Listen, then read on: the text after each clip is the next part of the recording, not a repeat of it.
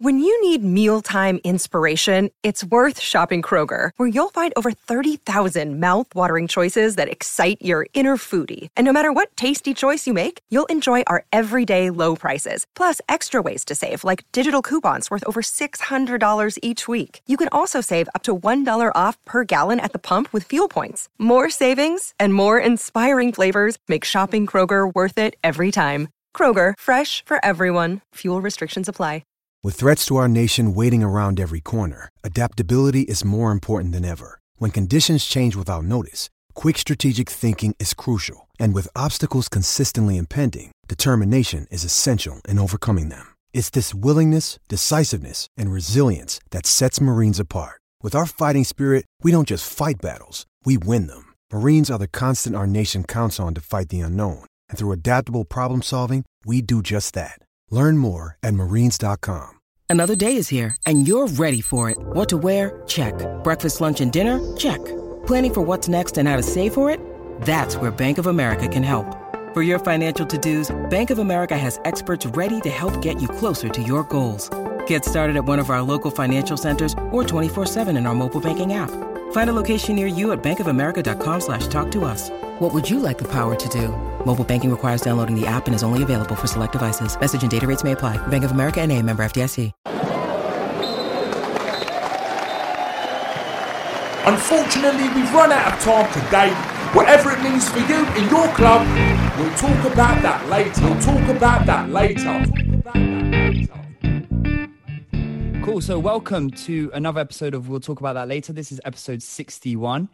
I am Junior, and I am joined by some usual suspects here, but we also have someone new. But I'll let him introduce himself in a bit. But everyone else, introduce yourselves.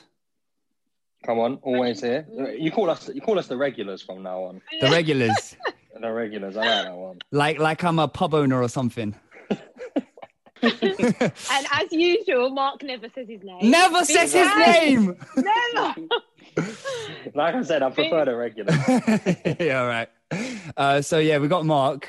You heard her voice, but she didn't introduce herself. But yeah, big. Well, I was getting to that. Big Tans. And then whatever you call it. And yeah, Abdi's here. Oh yeah, and also you compared it to a pub. Yeah, Tanya definitely got kicked out of the pub. No, no one's getting kicked out of this pub. But yeah, so like I said before, we have a guest. I'll let him introduce himself. But Charlie, welcome. What's going on? Welcome. What's happening? How are you? I'm good. I'm happy that you're here. But introduce yourself to the people and let them know a bit about yourself, what team you support, and we can get cracking. So yeah, as Junior said, my name's Charlie. Huge Arsenal fan, probably the most deluded Arsenal fan on the internet, as we all are, I think. But yeah, I mean, we've been working in football for a short period of time now. Yeah, I mean, it's good to be on, honestly. Thanks for having me on. I've been quite a big fan of the podcast for the last few months. And then, yeah, Mark got in contact and just said, do I want to come on? So I was like, of course I do. Yes, I like that. I like that. Hopefully I can help out some other people's night shifts rather than getting me through my own. Love that. Trust, yeah. Thank you so much as well. Like you said before that you've been listening and stuff. Really appreciate that and appreciate the support that everyone's been giving to the podcast. But when Mark kind of mentioned the possibility of you coming on, I was kind of really excited because we don't want to just have like guests for guest's sake, you know? Yeah. But I feel like, and we'll get into it in the segment and stuff like that. But I feel like this is going to be really like interesting for people to get an insight into a part of football that maybe they don't usually get to hear about. So we've had the privilege of being able to ask questions and stuff. Unfortunately, we couldn't post questions up on socials due to like a tight agenda, but we'll hope to cover as much as we can. But having said all of that, welcome Charlie again. And I'm going to hand over to Mark, who's going to lead the next segment. Thank you, Junior. And just to quickly say, I can vouch, Charlie is a big Arsenal fan.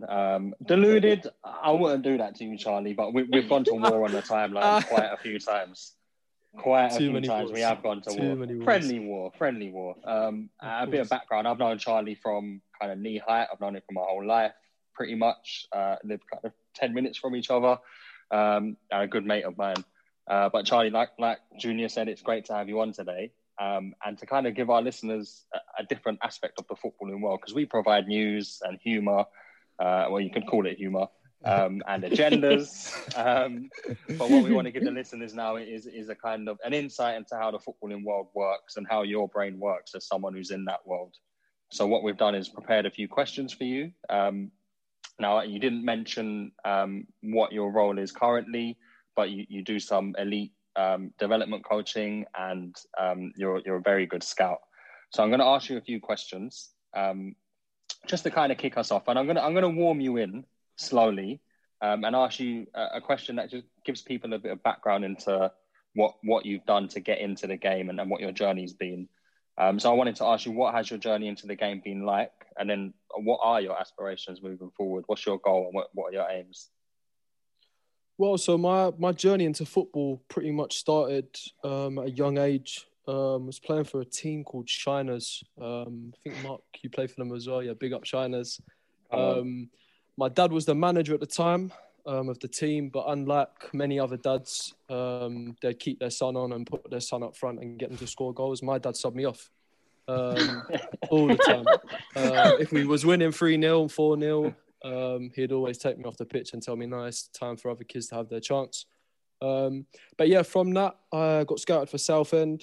Went and played for Southend for 3 years. I left there due to them finding out some information that my dad was working for another football club. I then went and played for Ipswich for 6 months, then went to Charlton, West Ham, Tottenham. It was just like around doing a few trials at different places. I refused to wear Tottenham training kit. Yeah, my guy.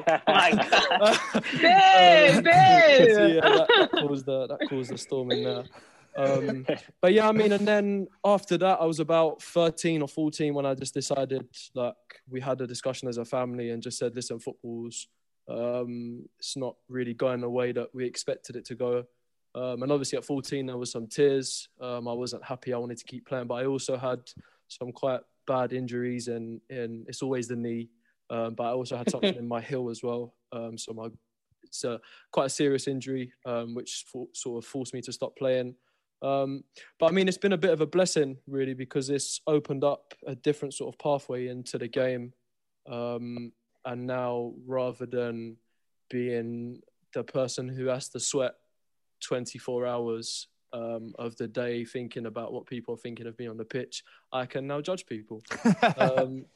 So yeah, it's a different kind of world now. But yeah, I mean, that's probably how I actually got into football initially. And then, yeah, the scouting journey began sort of last year.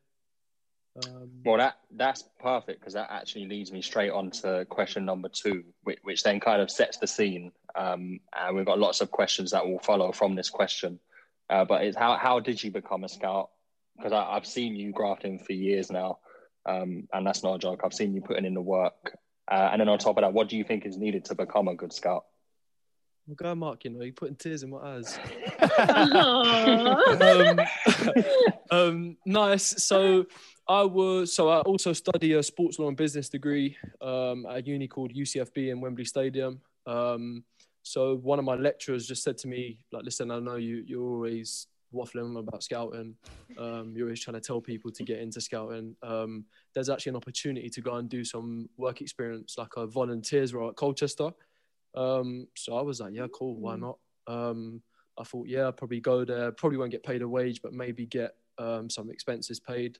Little did I know, we don't even get bought a cup of tea. No. It's just told to turn up at games, watch games, which, to be honest, I didn't mind doing it because I was already doing it anyway.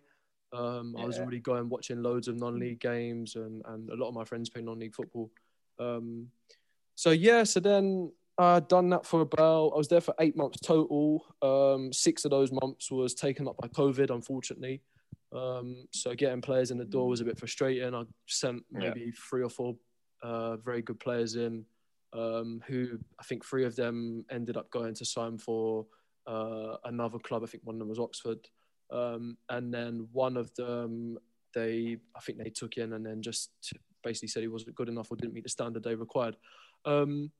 But yeah, so then that sort of COVID came along, and obviously the whole COVID situation, you think, oh, this is going to be a bit of a pain, but really it turned out to be a blessing, because that's when I started Football and Beyond, which is what landed me the job that I have now. So I'm currently scouting for a Premier League club. I can't directly say who, but I can say I love the club with my entire heart.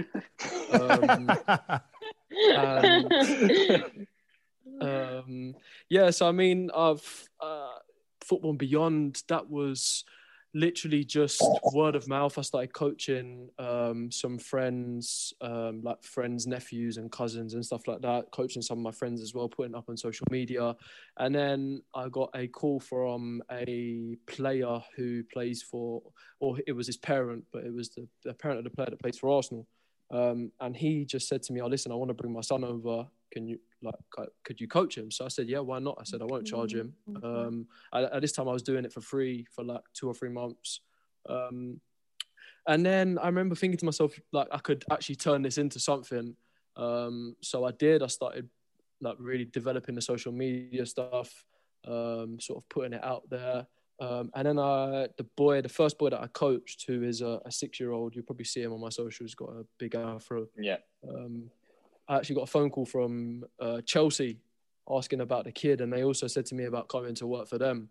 And then obviously some other clubs heard that Chelsea were offering me a job, or pretty much saying they'd like me to come and do bits and pieces with them. And then I got the phone call from basically the club that sits dearest to my heart. And as soon as that phone call came, I wasn't basically put my phone on Do Not Disturb. So I wasn't trying to receive a call from anyone else. And yeah, I mean, now it's still frustrating because we're into a lockdown. I'm still waiting for an official start. But it hasn't really stopped me. I've still been going out watching games, been doing some video analysis. So yeah, it's been a crazy year. Like sometimes I look at myself and I think 2 years ago, would I have seen myself in the position I'm in now? 100% not. And especially not when I'm being called a deluded Arsenal fan on Twitter. I wouldn't think people would actually respect. I didn't actually Stop saying that, Mark. I just didn't. I never actually thought people would respect my opinion in the football world, but it turns out, yeah, people do. So it's been good. So just a quick question, just off the back of, because obviously you said like we're in lockdown again, but has this second lockdown kind of stunted your Beyond Football like work? Like, have you still been able to train youngsters, or have you been able to do it online? I don't know. Is there an alternative? Have you still been able to? I mean, I think a lot of other coaches they're being could say a bit naughty, but I think that depends on whether you believe in the whole COVID situation, but that's another conversation. But I think the FA put out some guidelines to say that you one-to-one coaches specifically cannot conduct sessions just because it can't be managed. So there isn't people that can actually go around and see whether you're maintaining social distance. So yeah, I mean, that going out, I'm someone that really likes to stick to the rules. So I was like, okay, cool, I'm not going to coach.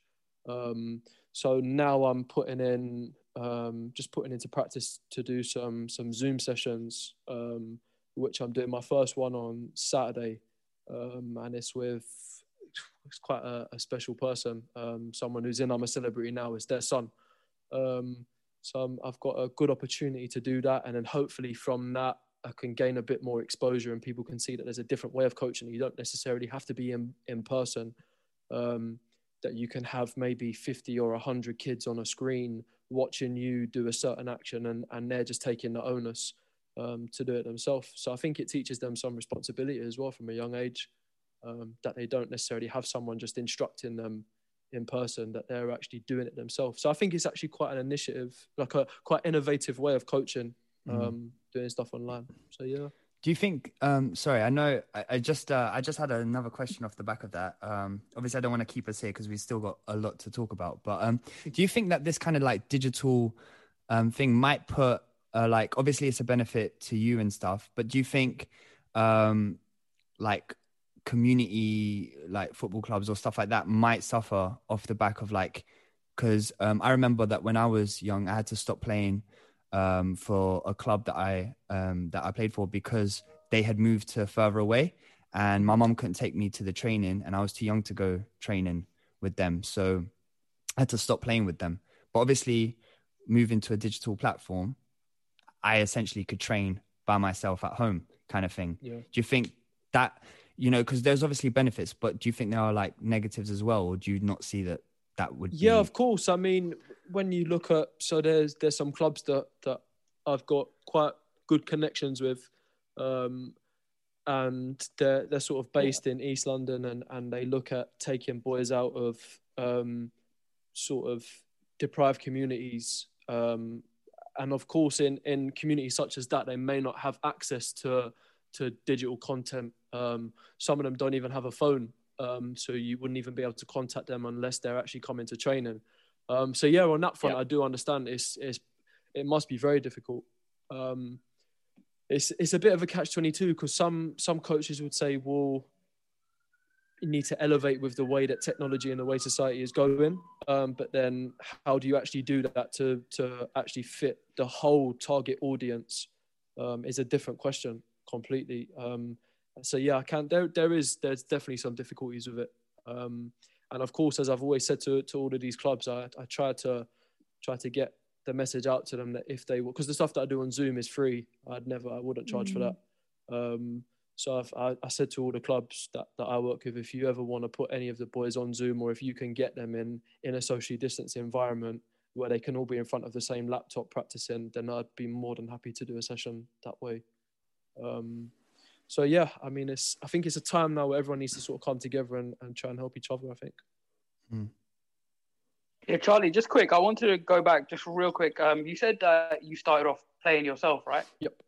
And so I just want, yes, obviously you said it was a mixture of like circumstances and injuries and everything like that, which obviously prevent you from progressing. What level do you think you would have got at? Do you think you could have been pro? Do you think you could have been question. High level? Do you know what? When I go out scouting, right? When I go out and I watch games, sometimes I sit there and I think, even the condition that my body's in now, which today yesterday I ate a 16-inch pizza. Legend. Yes. So I look at games sometimes and I think, technically, I could go on that pitch and I wouldn't look too bad. And I think Mark might be able to vouch for my technique. Yeah. But I think he's got a wonder of a left foot, I have to be honest. I think the physical demands of the game nowadays, no, I don't think I probably would have got to any substantial level. And even the comparison of is actually quite funny. I'm writing a dissertation on this at the moment, the transition of players from youth to senior football, like a parental perspective. And so I'm just thinking that going through that transition now, it seems a lot easier, and it seems like clubs are putting in better practices now than they was back when I was playing. So I think that plays a massive part in that transition, because at the end of the day, it's not just down to the player and whether they can make it, it's whether the club can make the pathway for the player to go through. But yeah, to directly answer that, no, I probably wouldn't have made it. All right, okay, but on a scale of decent level Premier League footballer to McTominay, where do you fit? Oh, you had to go there, Abdi. You had to go there. Agendas. So like, yeah, when you said you were watching players and you think I could be, even in your current state, you can play at that level. Obviously, you're talking about McTominay. No, to be fair, I know my level, but I definitely reckon Southgate would choose me over Mason Mount. I like that. Yes. I like that. Yes. That's how confident I am. Even over Mason Mount, I would get picked. I like that. Wow. Although he's got work rate, so you but he's definitely not eating pizza, I'll tell you that. Yeah, he didn't eat the 16-inch pizza last night. I rate that still. All right, I'm going to draw us back into a few of our pre-planned questions, and just quickly cover a couple of things that you kind of have to look at and think about in terms of protocol for young players that you may have looked at and think, right, okay, he's the one for me. I'm gonna kind of recommend him. And what I'm gonna do is I'm gonna merge two questions into one. So you've spotted a potential talent. Yep. How much analysis is done before you kind of put that suggestion forward? Are there exceptions? And then on top of that, once said player enters the academy, does your involvement with that player kind of stop there? Okay, so looking at the process, again, in this day and age, I'm about to give away one of my tools.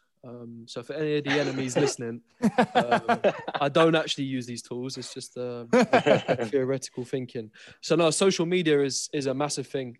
Instagram, I could honestly not even leave my house, have a look on Instagram and find out anything and everything I want about a player. Wow. Literally anything, because the amount of content that people are posting nowadays, and it all comes down to, and I do it myself, but I think I do it in a different light. But there's a lot of clubs out there that post, I think the right word is for clout. So they post content to basically big up their club and say, oh, I've developed this player, which is good because clubs should be getting recognition for doing it. But they post stuff and you can literally find out anything and everything you want. So once you've identified the player you want to go and watch, you turn up at a game, you'd probably do one detailed report. So just of the key attributes that a player has, just hitting the club that I work for, we don't follow what the FA, I think the FA have a 4-corner model. We have the 3-pillar model that we follow. So it's just about hitting those boxes. And then once you've done that detailed report, you'd probably then go back and watch him again and do a couple of one-liners. And then it's always the case. This happens all the time. You identify a player. He's absolutely fantastic. You go back and watch him again. He is shit hot again. Sorry if I can swear. Good, all good. You then go and watch him with your boss, and he has a stinker. Oh, And it's happened. annoying. It has happened so many times. Or your boss goes and watch him and he has a stinker. So that to bring it back to the level of detail, there is a lot of detail, especially for working for the club that I'm working for at the moment. Obviously, you're potentially sending players in. So the age phase I scout for is under 15s, under 16s. So you're potentially giving someone a career in football. You're basically employing them for the rest of their life, setting their pocket up. So obviously you have to make sure for your own reputation as a scout that the player you're bringing in is top level. And I think Mark, you asked about once you've put a player into somewhere, does that relationship fold? And to answer that, I don't think it should, but it does quite often. That's a shame. I know someone who's looking to write a book about scouting and coming up as a scout through the ranks, and they're actually going to title the book "The Forgotten Men," because it seems like scouts do become the forgotten men. You talk about agents, players, managers, even physios, even the cone pickers, but you never talk about who the scout is. And I think that's something that I want to achieve by the time I finish football is for people to know, not necessarily to put my name in lights, but for people to know who actually scouted that player. And you're seeing it now. I mean, I went on Instagram the other day. I saw Joe Willock put a picture up with him and his scout on his Instagram story, which I thought was quite good. I think they should recognize where they've come from. And Francis Cajijao, he was quite well known. Yeah, because he scouted Martinelli, Fabregas, all these guys. Yeah, he was a big influential character in Europe. So I've heard, Interesting. But I guess also the more players that you scout, the harder it becomes to maintain relationships with each and every one of them. So I guess there's that side of the coin as well. Of course. Yeah, cool. I just wanted to ask as well. Sorry, Mark. I don't know if this is if I'm like going ahead with one of the questions, but I mean, on the back of what you were saying as well, like you work with the under 15s, under 16s. I was about a year ago, so I was watching an interview with Lukaku, and he said that him as a player, he said he can tell when a player is a player at the age of around 6 or so, because he was talking to some American sports stars, and they were shocked at the fact that players get into academies at like 6 years old. He said he can notice a player as a player at like 6 or 7. Arsene Wenger, I heard him once say, between 6 and 12, that's when a player's technique develops to an acceptable level. So, and if you don't have it at that by like 12 years old or so, you probably won't make it as a top level player. So, I mean, in your experience or like what you've heard about, have you ever come across something like that, or is that true? I mean, do you notice it? So I'll give you what we like to call in law an actual case study of that. And there is a very good scenario, which I don't think, a lot of people probably know the story now. So I'll give you 2 players. There was a player, Reece Nelson, and there's a player called Jadon Sancho. So I went to play football at a place in Waterloo in Southwark called Hatfields. And I got a call from Reece saying, can I come and play football? Where are you? Blah, blah, blah. So I said, all right, cool, come, bring a few of your friends. We need some more players. So he's turned up with his friend Jadon. So I was like, okay, cool. And then Reece was playing. People walking past recognizing, that's Reece from Arsenal. Let's get his autograph. And Jadon was there, red cheeks, probably thinking, where's my turn? And now the tables have turned. And it's now Jadon Sancho who's the big superstar. Wow. And I mean, I'd say for the most part, that's probably quite a big anomaly in the test, but I'd say for the most part, so with Football and Beyond, our coach, I've got an under 8s group who are made up of a mixture of under 6s, under 7s, under 8s. And they are probably the best for that age group in the country. They've got everyone chasing after them. They train with Arsenal, Chelsea, Tottenham, West Ham, Man City have been calling the parents. Man United have called the parents. Talking about going up to Manchester, having a trial with them and going to look at them. And they are just, you can see off the bat that they just have something completely different. Whether it's their character, whether it's their technique, whether it's their tenacious attitude, they just have a form of champions mentality, we call it. And yes, it is crazy to see. Sometimes I have goosebumps thinking I'm actually in the presence of a future great, well-known footballer. It's mad, but just got to stay level-headed, I guess. So just off the back of that, sorry, just the character thing. So let's say like you're watching, obviously, because 6, 7, 8-year-olds aren't playing at like a mad level, but but just the like, for example, you see a player, he loses the ball, but he chases back and he wins the ball back or something like that. That would spark your attention. Just the character, like, I've lost the ball, let me go get it back, kind of thing. Or is it, of course, or is it a bit deeper than that? That is champion mentality. So under champion mentality comes you've got to look at how a player is, especially I'd say more under 15s and under 16s level. So that young age, they can really get away with it if they're performing well on the ball. But under 15s and 16s level, you really want to be looking at every small minor detail. So when a team concedes a goal, how does that player react? When I don't know, a manager is giving instruction to the right back to now not pass to the player that you're watching, who's the striker, and to instead play to the right winger, how does he react to that? Does he get pissed off? Does he take it as a positive to now go and win the ball back himself? There's so much. And one thing I've learned in the last 3 or 4 months is to not watch the game, to watch the player. And I found that quite difficult at the beginning, because you get caught up in being entertained by the game of football rather than being there to do a job.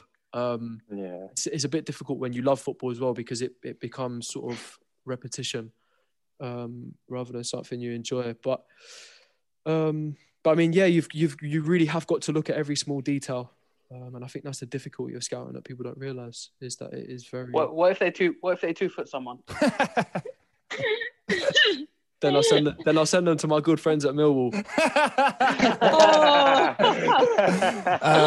That's funny, because you touched on something that I was like thinking about before, where it's like because you're talking about how you go to games like normally, and I was thinking like, if I'm at a game and like, let's say I'm going to watch X player, but like someone else catches your eye, because I can't remember who it was. I saw this report on the scout. He went to watch a game and he was scouting this one player for a long time. And then this other player, this younger player played, and he ended up submitting a completely different report just about that other player that turned up. So I was just wondering, because you just said that you've learned that you have to watch the player, but are there cases where this guy that you weren't even like paying attention? It's crazy because a lot of people, and this is the thing about football, because it's something that's in starlights, a lot of things that you say people don't believe. But there's literally that exact scenario.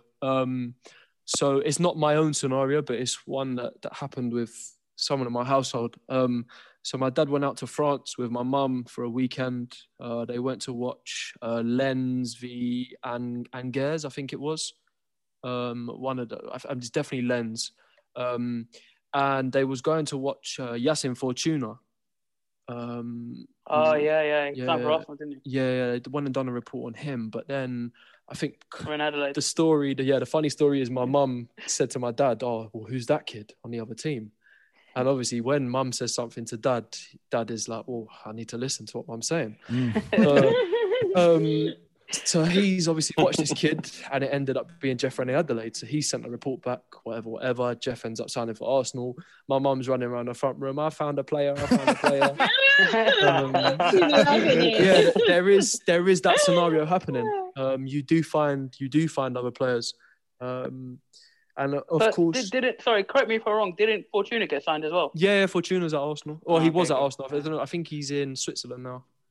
Oh, right, okay, cool. So, but yeah, no, there's definitely examples of that. There's probably hundreds of examples of that.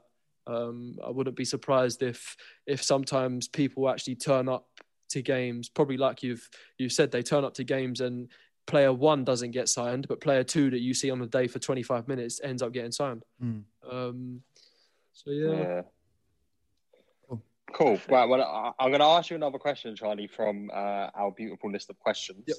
And just to kind of keep time ticking, give me a one-word answer for this. Okay. Can you tell from 1 or 2 sessions who is ready for academy football and who isn't? Yes. Cool. Even think about that. Right. I like that. Now, that's crazy. I like that. Can I just want to add one sentence to that? Yeah, go on. That's the difference between. And I'm not saying for me personally, but what people have got to learn when they get into scouting is that answering that question is the difference between being a good scout and an elite scout. Wow. Yeah. Whether you can answer that question or not, I think personally. Fair enough. Well, it's interesting, really interesting to hear all this. And we've got 3 questions left for you, Charlie. Okay. And I'm leaving a particular question till last. Because it's something that we need to speak about, and I want to give it kind of 5 minutes on its own. So I'm going to ask you a question about technique now, and essentially we all know it's important. But at what age do you start focusing less on the technique and more on kind of drilling in patterns of play? If you asked me that question 10 years ago, people would probably say under 15s, under 16s. But I think now it's probably the step up to 11-a-side. So it's actually no. To be fair, I've worked on patterns of play with under 8s. Wow. Under 8. Oh my god. Yeah, not in too much detail, but a certain. We haven't put it in the sense of this is a pattern of play. We've just used it as a way to develop their technique, but within what we call football action. So it's a game-like scenario. Yeah. So yeah, I mean, stop picking your nose and get into position.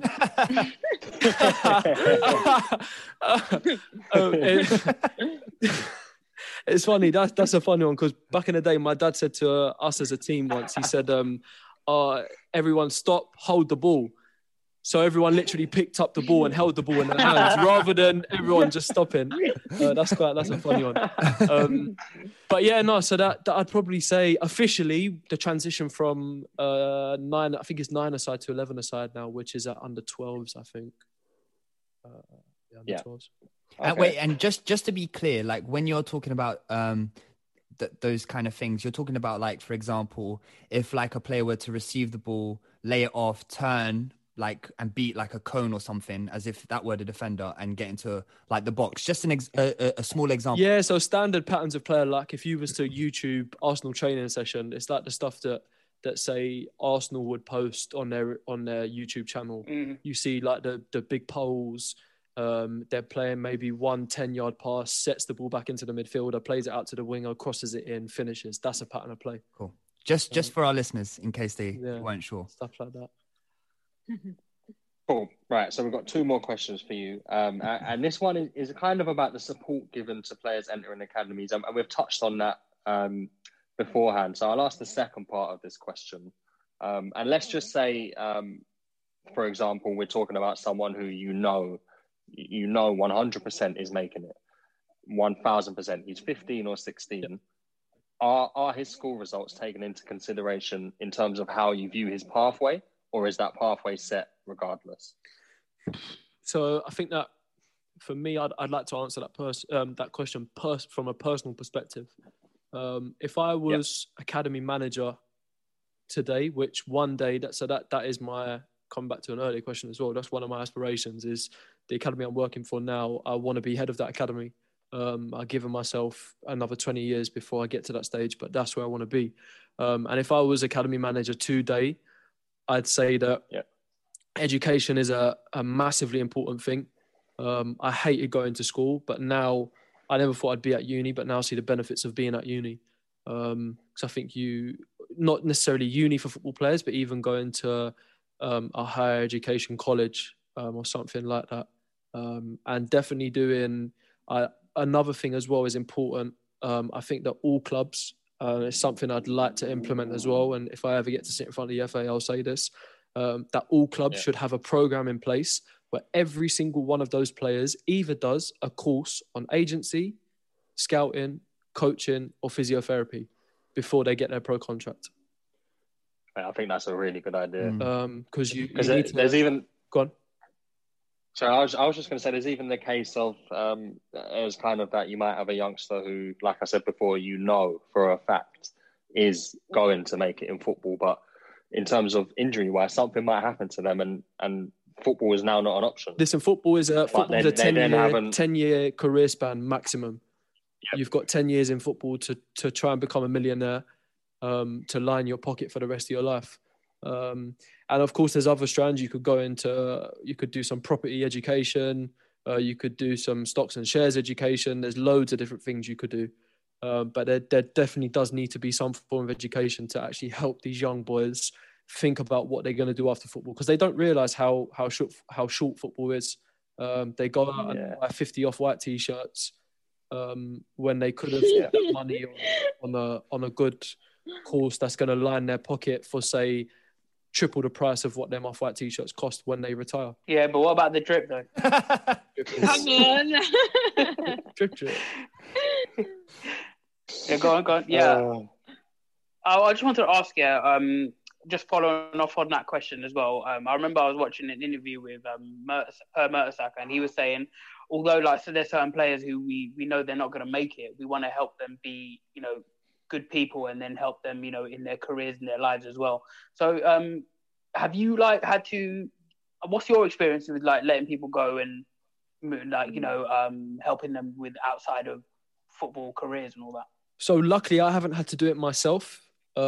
Just because scouts don't necessarily have to do that. But I'm in a fortunate position where someone in my household is in that position of doing stuff like that, and has to have those kind of conversations with parents and players. So I've seen it for the last 17 or 18 years, how that process works. And there is a process in place whereby you actually try and find another club for that player. So you send them to other clubs, you email other clubs, because obviously you have a certain level of duty of care. If you've had that player in your system, age 8 up until under 16, on a human level, unless you are a complete arsehole, I don't think you can genuinely just let a player walk out of the door and not let him have a pathway into something else. And Mertesacker's great on that. I've read his book. And you can just tell from reading his book that he's such a people's person. Yeah. I was just going to give something away about who I work for, but I won't say anything. The boss. The boss. The boss. Well, let me. That kind of leads us on to the final question that we've got before we move on to the rest of the agenda. And I'm sure the listeners will be happy to hear that Charlie will stay with us for the rest of the agenda. And this was a question from Abdi, so feel free to expand afterwards, Abdi. Cool. But it's and we've kind of just touched on it. But we wanted to ask you what our academies doing, and feel free to answer this in a non-personal capacity, and then just. So what are academies doing to help kids and or teenagers deal with rejection or being released, to kind of deal with the mental health or emotional side of things? So they have each club, even like grassroots clubs, have to have a designated safeguarding officer. I mean, there was the recent incident, obviously with the guy from Jeremy Weston, from Man City. Yeah. Rest in peace. Rest in peace. Yeah, it's an awful thing. Even when I heard about that scenario, I for some reason, the way the world is in 2020, I thought someone had actually killed him. I didn't know it was a scenario that came from inside himself. And so I feel from that scenario, I think that will be a big wake-up call for a lot of these clubs to realise that they do have a greater duty of care than they have fought for the last, 50 years in being in the game. And yeah, I mean, there's protocols in place at the moment. So like as I said, I'm doing a dissertation on this at the moment, safeguarding issues within academy football with that transition. And I think it's quite important that clubs have to focus on issues such as that could lead to some poor experiences that Jeremy faced. Charlie, what is a safeguarding officer? So a safeguarding officer is someone, if you define safeguarding, you look at the different aspects, which are like emotional abuse, psychological abuse, things like that, bullying, sexual abuse, physical abuse. So safeguarding officer is basically there to prevent those kind of things happening. And to deal with such incidences if they unfortunately occur. So they'll be there to manage everything in relation to that. And yeah, I mean, they're great people. The ones, I done a week's work experience with the guys that the club that I'm working for at the moment, and they're just they're the best. They really are the best. So I mean, like with the safeguarding officer, is it more like a HR type thing, or is it more like with like a therapist kind of psychologist kind of background? Yeah, so you have I think a lot of clubs, they integrate their social psychological team because all academies will have a psychosocial team, and they sort of integrate within the safeguarding officers' roles and duties. I think HR are more, it's funny, when I think of HR, if someone says to me HR, I literally think of someone sitting on a cloud, because you don't really see people that work in HR.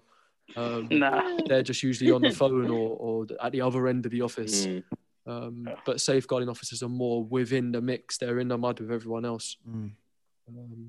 Yeah, and us scouts, we're definitely in the mud. Well, Charlie, thank you for answering our questions. I'm sure that the kind of people tuning in and listening will benefit from that in one way or another, whether you've inspired someone to kickstart their journey in the game, or you've kind of found someone in the middle of their journey who has lost a bit of momentum but needed a bit of a positive outlook, which you've just given to the listeners. So thank you. 100%, thank you. No, and can I just say, because I just wanted to say, because I know I've not asked any questions, but I don't actually know a lot about this stuff, but it's been really interesting to hear. Like, I can listen to you all day. Like, it makes our job, well, my job anyway, sound so bloody boring. Like, I want to be a scout now. It's not all fun and games. I mean, you could turn up at 50 games and not find one player. So it is a frustrating industry, but we're here to do a job. Charlie, I'm really glad that you've come on here. Like, I echo Tanya, like saying that I could just listen to this kind of stuff all day. Like, I'm self-professed like football nerd. I just like from young, just watching games, playing every single game I could, like FIFA, Football Manager, Championship Manager. I was all on that. And I'm glad that you could come on here and kind of dispel this myth that you could just become a scout if you're good at Football Manager. Because I see a lot of man on Twitter going, "Oh, I found Messi when he was blah blah blah." But yeah, no, but I found it really interesting, and I've learned a lot. And it's like how we introduced it. We don't often hear about scouts or what they do, and some people just think they're just this ominous people who turn up to games, and you might be lucky to be scouted or whatever. We think you sit there and then just eagerly watch the game with your beady eyes and write on the pad of paper. I've got some stories of people climbing over fences, sitting in trees, going into places. Someone I know went into Chelsea in a wheelchair with glasses and a moustache on. There's some stories. Yeah. That's funny. Oh yes, all right. Yeah, I much like the other guys. I completely agree. This has actually been my favorite episode because I've never really there's so many like things that I didn't know that you told us about and everything. But I have one question for you, and feel free not to answer if you don't want to. But who is there one player, whether they're an academy or a young player or like a pro now, who you think is next up to be like the biggest star in football? Who, from your opinion, do you think he's going to be the next star of football? Anyone that we don't know or anyone who is playing right now, I don't know. And Charlie, just before you answer, we've got a hot take button, and I will insert it if it's crazy. I'm just joking. No, when Mark actually asked me to appear on one of the episodes, I think it was maybe a few months back. The first thing, literally as soon as he asked me, the first thing I'd done was wrote on my phone, "Players coming through now." So I'm just gonna. Nice. There's two. One's hit the scene. I think a lot of people know about him, and that's the boy playing in France, Camavinga. He is youth, just crazy. The stuff that he does now, he's just the way he plays is ridiculous. He's so sick. He's just ridiculous. So listen, to play for that France senior team, which is arguably the best national team in the world. At 17, at his young age, he really reminds me of Pogba at Juventus, but on steroids. That's crazy. Allegedly. So yeah, no, I'd say the next one coming through for me, there's two. Yunus Musa, who's now gone to Valencia. Oh, I've heard about him. Yeah, he's about. I watched him when he first came into Arsenal for his trial when he was, I think, under 11. I'd never seen anything like it. First day, wow. I think he was training. He trained for 20 minutes. They took him up to the office and signed him. Wow. Whoa, 20 minutes. And Miguel Aziz. That's the next one. Oh yeah, I've heard about him as well. The next one. He's the one with the dreads, isn't it? Yeah, top talent. Yeah, and so level-headed as well. Where is he at the moment? He's Arsenal. Yeah, he's at the best club in the world. I could have guessed. No, that guy is silky. I can't lie. But silky. Now, thank you, Charlie. I think we've all appreciated that, but we do have a lot more to talk about, but also do want to get your opinions on some stuff. So just before we move on to the rest of the agenda, we've got like season overview, blah, blah, blah. Just as an Arsenal fan, because I think everyone's kind of tired of hearing me and me and Abdi cry about everything. Can we get a different opinion from yourself about like Arteta, how the season's gone, and what your hopes are for Arsenal this season and beyond? So, what gives me hope? Okay, no, I'll save that for the end. I'll save that for the end because that sounds like I'm about to say something bad. Yeah. So, personally, I think last season, when his first 4 or 5 months in charge, I think it was absolutely beautiful to watch the way we was playing. We was exciting. We was playing with freedom again. We wasn't under Unai Emery's. And this is me talking as an Arsenal fan now, by the way. Yeah, just a complete fan of the club. We wasn't under his handcuffs anymore.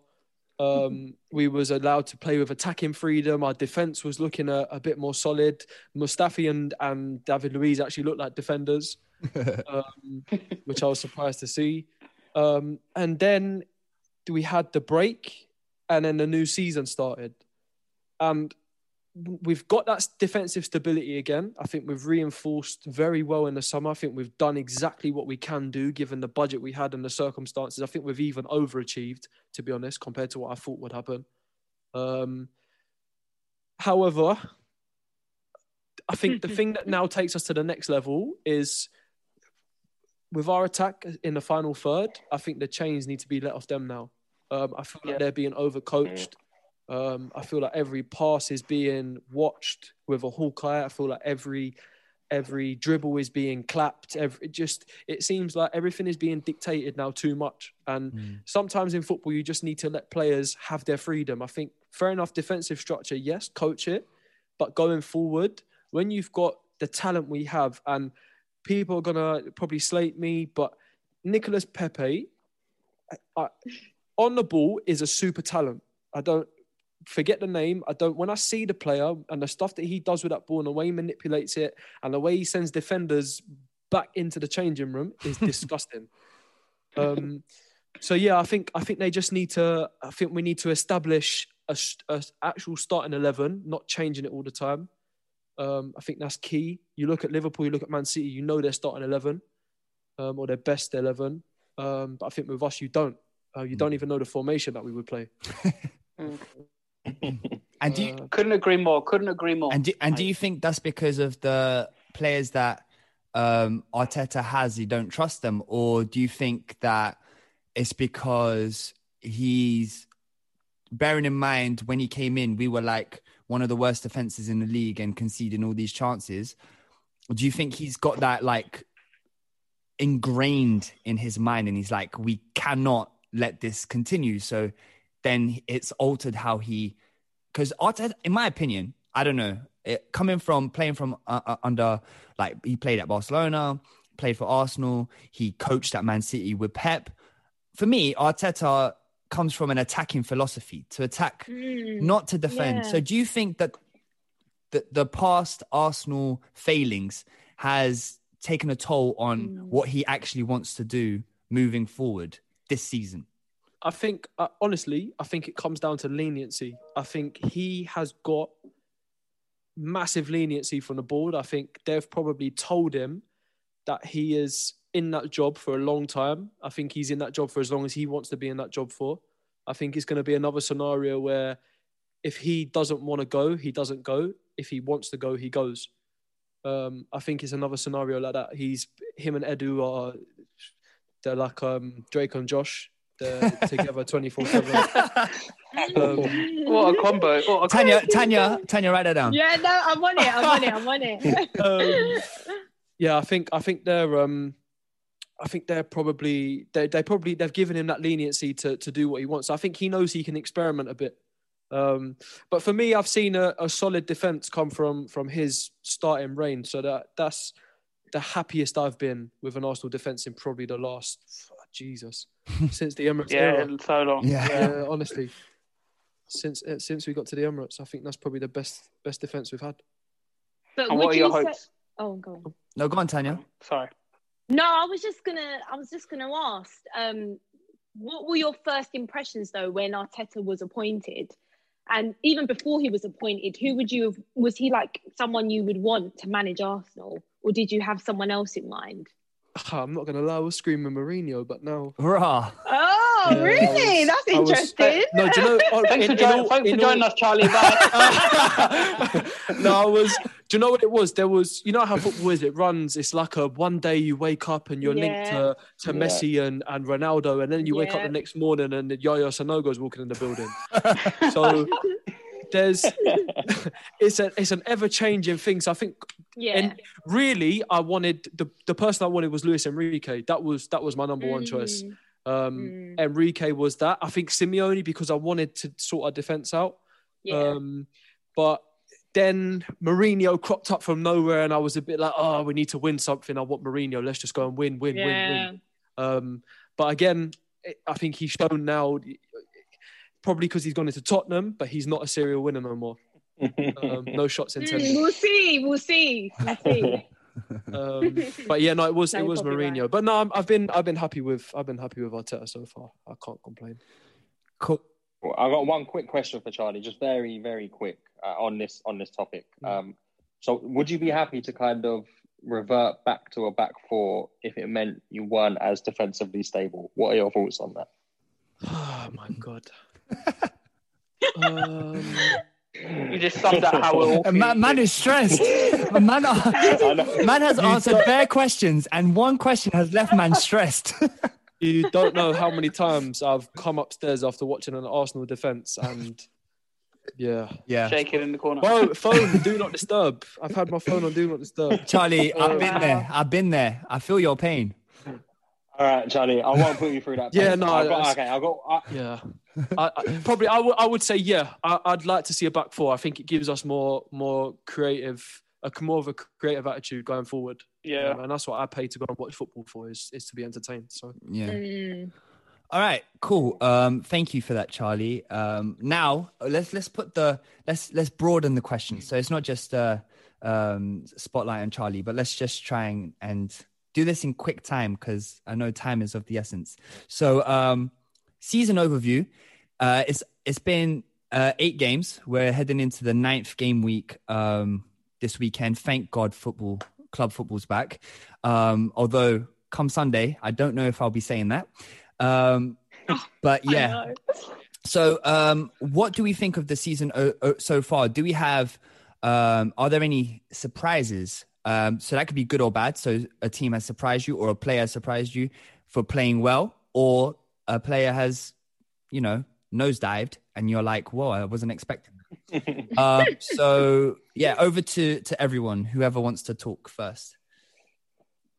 Cool. I mean, I'm happy just because I've got one here that I feel like Abdi might have. So I'm going to jump in first. Actually, 2 maybe. So I've written down a few. I focus more on my kind of surprise individuals and less so than teams. And I've got 3 players here who have pleasantly surprised me this season. The first one, and I don't like to say it, is Dominic Calvert-Lewin. I think he's just been an absolute animal. More so in the first kind of 5 or 6 games of the season, but he's now gone on to kind of replicate that form in an England shirt as well. I've got Ollie Watkins here. I have to be honest. I looked at the transfer in the summer and I saw, I think, 29 to 30 million, and I did doubt it. But he's proven me wrong completely on that front. And my final surprise, and I really like the look of this player, I have to say, is Fofana at Leicester, the centre-back. What Saliba could have been. Wait, relax. There's a lot of time. Yeah. Calm down. I know, but I know. Carry on, Mark, sorry. Yeah, he hasn't played for 2 months. Obviously, his career's gone, isn't it? and he's 19. Well, relax. 19 years old, yeah. Go on, Mark, sorry. That was it. He's just impressed me a lot for the age that he's at and the lack of experience in English football in particular. Just to come into that Leicester team and look comfy and not out of place whatsoever. It's kind of like they haven't really missed Soyuncu too much because he's stepped in to fill that void with playing really, really well and kind of not showing his age. So he's in there. He was really good against Wolves. I think one of my surprises of the season, and I think we said this like a couple of weeks ago or whatever, is Patrick Bamford. Like I pegged him as a mid-table championship player at best. Like one of those clubs, he'll bag 10 goals a season and he'll earn his wage and he'll go home happy. My guy is ripping the Prem. I mean, he did get promoted with Leeds, so not mid-table championship. I know, but I'm saying when he got relegated with Borough, then that's what I was thinking his level at, because he scored 2 goals that season and they were both in the cup, or I think one was in the league or whatever. But 2 goals that season, I'm thinking, this guy, bruv. And then he goes to the championship and I still, I think his first season in the championship, it wasn't that good or whatever. But obviously, when we talked about it, finding the right manager for you, and the right system, and he's bagging goals in the Prem. So I'm surprised, and yeah, go on, Patrick Bamford. Big up. In terms of surprise, I've got a mixture of players and teams. My first one is really Chelsea. They bloody know how to defend now, which I don't like. Last year I said many times I don't think they knew how to practice defending or set pieces or anything like that. And they've racked up a few clean sheets. I think they conceded like 1 goal in the last 6 games or so in all competitions, which that's probably one of the biggest surprises now. And they've sorted out their defense a bit, brought in Zuma and Chilwell and Mendy. So yeah, that's probably good. That's why they're probably set up for having a decent season. And the other one I had was Aubameyang. I thought this guy would be clapping goals. I still think he might do, but only 2 goals, barely any shots. You know, this is a shooter. You know, and everyone would tip him to be one of the front runners for Golden Boot. And yeah, he just doesn't look like he's not. We haven't seen him put away many chances, but to be fair, he hasn't been receiving many opportunities to score. Yeah. So yeah, that's probably two of my biggest surprises. Of all the bad things that Arsenal have, the one thing they do have is a shooter, and he's not really been a shooter right now. That's a good point. But he has been isolated on the left. So, but anyway, carry on. Can I say my two? It's just come to me actually as we were talking. So, team, I think that's been a surprise is Southampton. Because we did speak about this in earlier episodes, the lack of transfer activity. And they've been on a decent run. I mean, we keep saying Hasenhüttl was such a good manager. And yeah, they look like they're having a good season. Obviously, Ings is injured. We'll see how they continue the season. I don't know how long he's out for, but I think they've been a bit of a surprise. And then the other player, I don't want to be biased, right? But he's a Tottenham player, Højbjerg. The reason why, this is just from personal perspective, because when we were linked with him and when we signed him, I was like, who is this guy? Southampton? Like, I wasn't excited, but I genuinely think he's probably one of our best signings this season. In terms of like the impact he's made such a difference to us. And his passing ability as well has surprised me. I didn't know he had that in his locker. That's one of the things that shocked me. Like, he's like up there. He's got the most completed passes in the Premier League, which is wild. Do you think it's just a 2-foot match? Just to take credit, me and Mark did say that, Tanya. Me and Mark did. I know you did. You both did say that, but I wasn't having it. I was like, nah. But yeah, no, they're my two anyway. Can I throw one out? Yeah, go on. So I had just a biased one. I had Gabriel. Yes. I didn't think he'd have such an impact. One. He was my second choice. Oh, sorry, did I interrupt your second? Sorry, No, you didn't. You gave your second one. You said Southampton and then Højbjerg. No, but in terms of player, that was like a special mention one that I was going to go ahead, Charlie. Yeah, I had Gabriel, Ross Barkley as well, surprised me, like playing against us. And there's another one who's actually done a lot better than I thought he would, stepping up from another league, is Ebere Eze. Ooh. Yeah, he's a proper baller. I feel like he announced himself in the 4-1 win against Leeds, like properly announced himself to the league. Yeah, he came a couple of weeks back. Yeah. So what's been? We'll try to keep this bit really short. Just your favorite game of the season so far. Cool. I mean, I'll kick us off again. Sorry, Tans. I'm just going to do it quickly because I've got.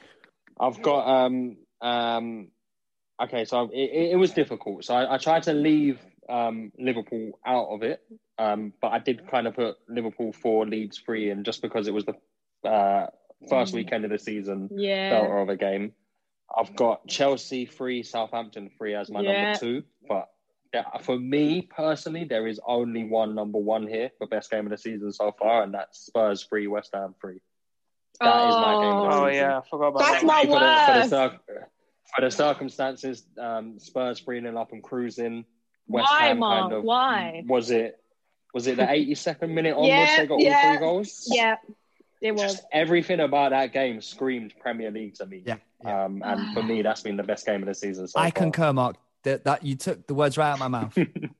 I'm going to get you back for this, Mark. They were on my list, this game. It was on my list. The Villa. Is it mad that I wrote that down as well? Yeah. West Ham one. The ones I went for was Chelsea and West Brom, 3-3. Yeah. That was a good one. That was a game of 2 halves. But I'm sorry, Mark, but the best game of the season by a million miles is Aston Villa Liverpool 17. Yeah. I'm not even saying it from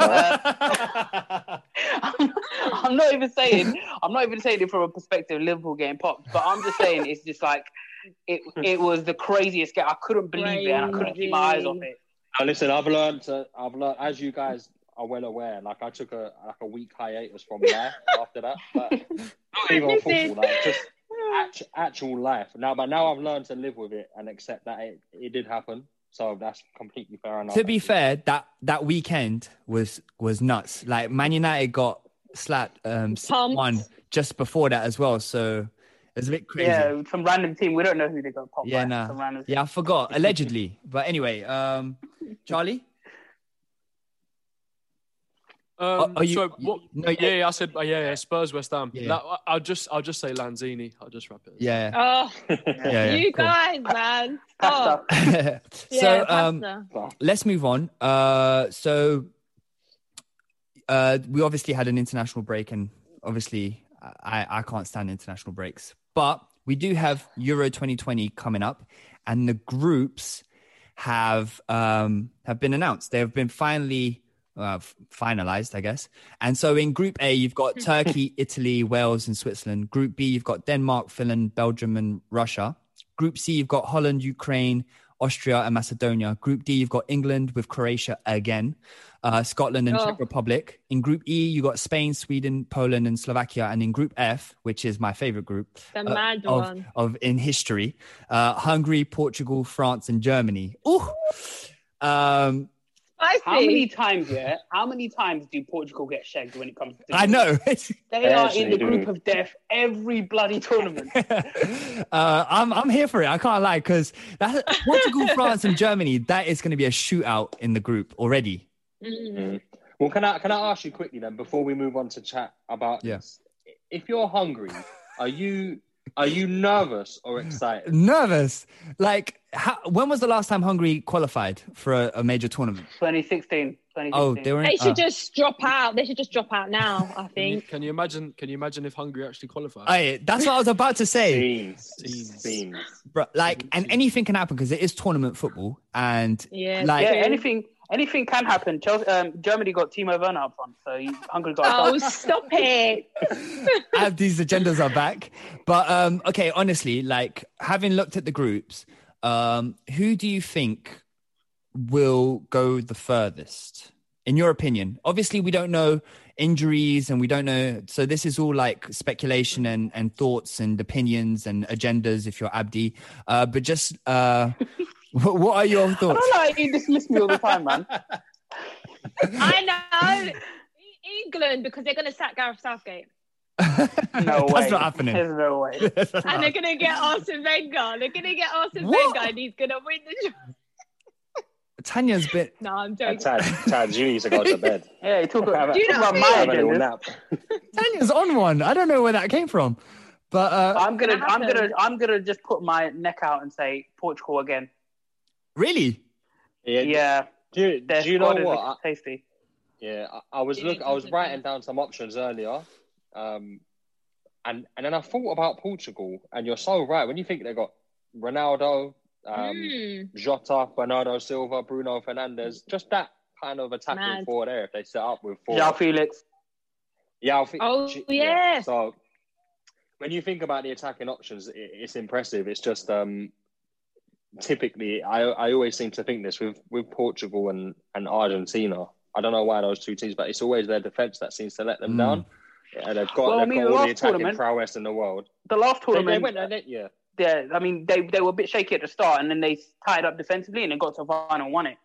So you never know, really, to be honest. And also another one would also be France as well, because of just the amount of players they have.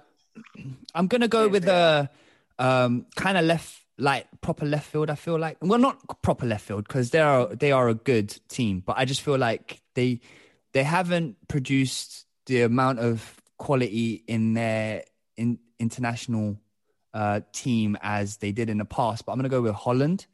That's who I thought you were leading. That's who I've got. Yeah, I've got Holland here as well. Mainly because with no Van Dijk.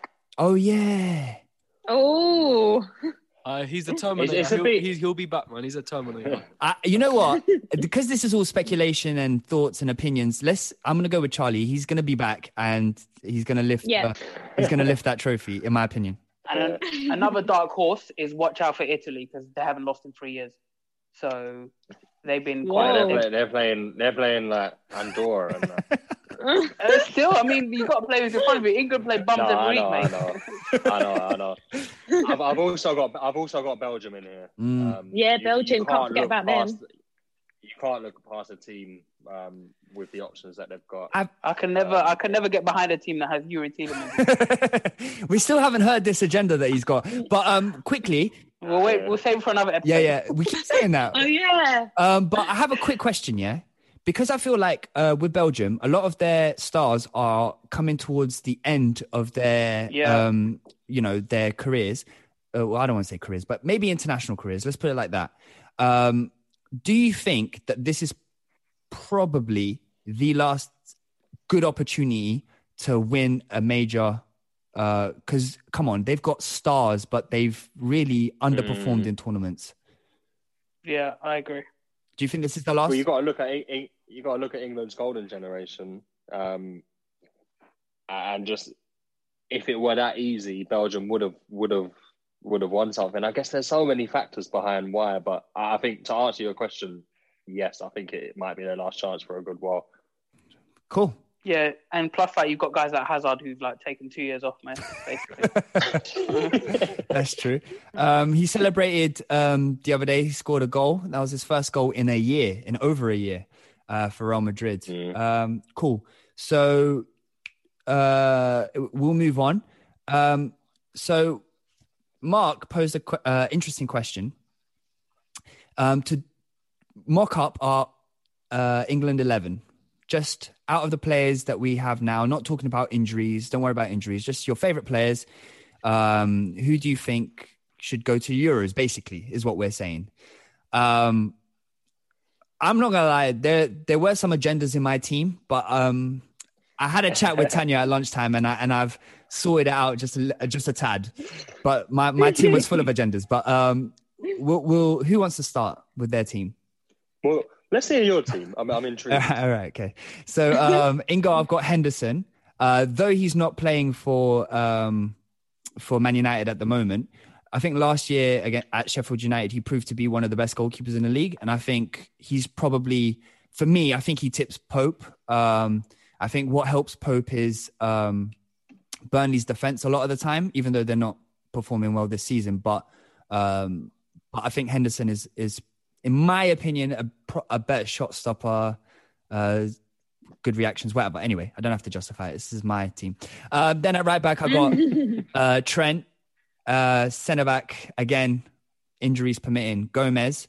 And then I originally removed Maguire from the team agenda, and I had Mings. But I'll put Maguire in there, but if he slips up just a little bit, Mings is in there, or Cody. England aren't really blessed with centre backs. Then at left back, I've got Chilwell. Then I've gone for 4-3-3. I've got Jordan Henderson as the base, along with Rice or Foden, and then Grealish just ahead of that. Then I've got so it was really tough to leave Rashford or Sancho out, but I've got Sterling and Kane, and either Sancho or Rashford.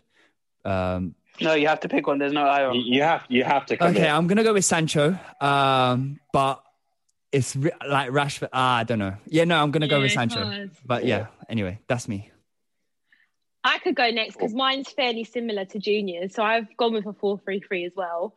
But I've gone for Pope in goal. I think anyone's better than Pickford, to be honest. So put Pope or Henderson. So I've gone with that. And then I've gone for Trent, obviously, as the right back.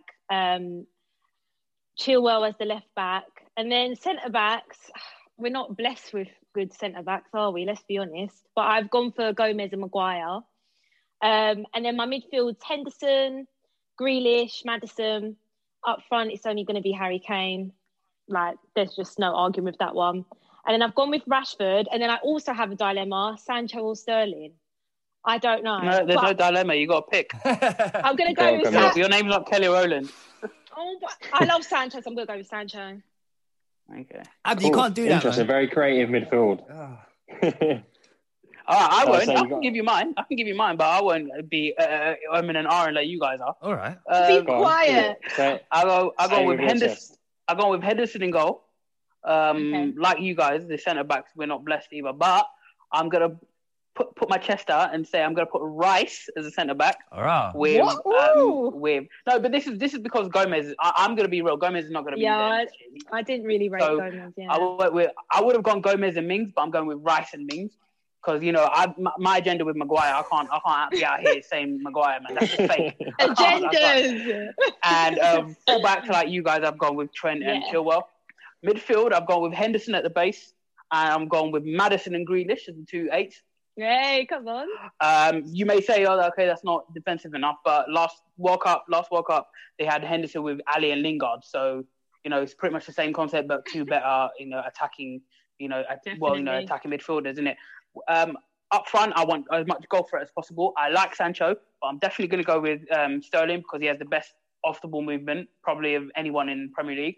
And we've got Rashford on the left, and then obviously the best player for England's best player is Harry Kane. So I'll go with as much goal threat in my front three as possible. Fair enough. Yeah. Oh, I like that. Nicely done. It's not bad. Right. Yeah. It's not. I have, like everyone here so far, completely dropped Jordan Pickford out of the whole conversation. So I've gone for Nick Pope in goal. If you've listened to these podcasts for a while, you'll know I'm a big fan of Nick Pope, so he gets that spot for me. I've gone Trent at right back. I have gone for Maguire at centre back. And I tell you one of the reasons is because other than Harry Kane, England carry very little aerial threat from corners, free kicks. Yeah, fair enough, yeah. And it just adds a slightly different dimension for England going into that tournament that will probably be needed, let's be honest. And then I've gone for Gomez and Chilwell to complete the back four. I've gone for Declan Rice at the base of my midfield. And I've gone for Jordan Henderson on the right side of a free to kind of continue the role that he plays for Liverpool in terms of if Trent moves forward, he'll drop in and kind of mop up play there. And then I've gone for Jack Grealish on the left of a free, but the more advanced of the three. So Declan Rice, Jordan Henderson and Jack Grealish. And then my front three, I've gone for Sterling, Kane and Sancho. That's the 11 that I'd like to see. That's nice. I like that. And Charlie? I actually created 2. I'm going to go with... I'm going to go with the second one. I'll probably get slated for it because of the way they've been... To be honest, I just have to throw out there, other than cup competitions, I don't watch England. Fair enough. I don't watch England in friendlies. I don't watch England in the Nations League. I would watch them if I had nothing else to do. But yeah, so I've gone with Pope in goal, of course. I've gone with a back three of Kyle Walker, Joe Gomez, and Tyrone Mings. Decent. I've gone with Trent as the right wing back. I think the only one you can go with. Ben Chilwell as the left wing back. Jordan Henderson and Declan Rice. And I've chosen this lineup because there's a player I want to accommodate for, and that's Rashford. He has to be in that starting 11, 100%. Harry Kane up top, and then Raheem Sterling on the right. Yep. And if El Neni was English, he'd be in that centre midfield. It's interesting, Charlie. You've gone with 7 defenders. Gareth Southgate. See, what's going on there? Defensive players. Do you know what? I wouldn't play it like him though. He plays them as a 5. I'd play it as a 3 at the back with 2 real wing backs. I don't know that Southgate guy. I don't know what he's doing. Well, it's a good segue because we're here to talk about Southgate now.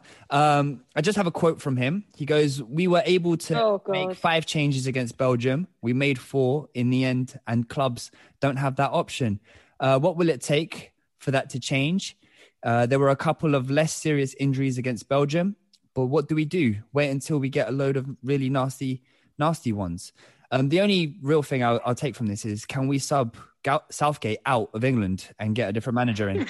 He needs to just bugger off. That's what he needs to do.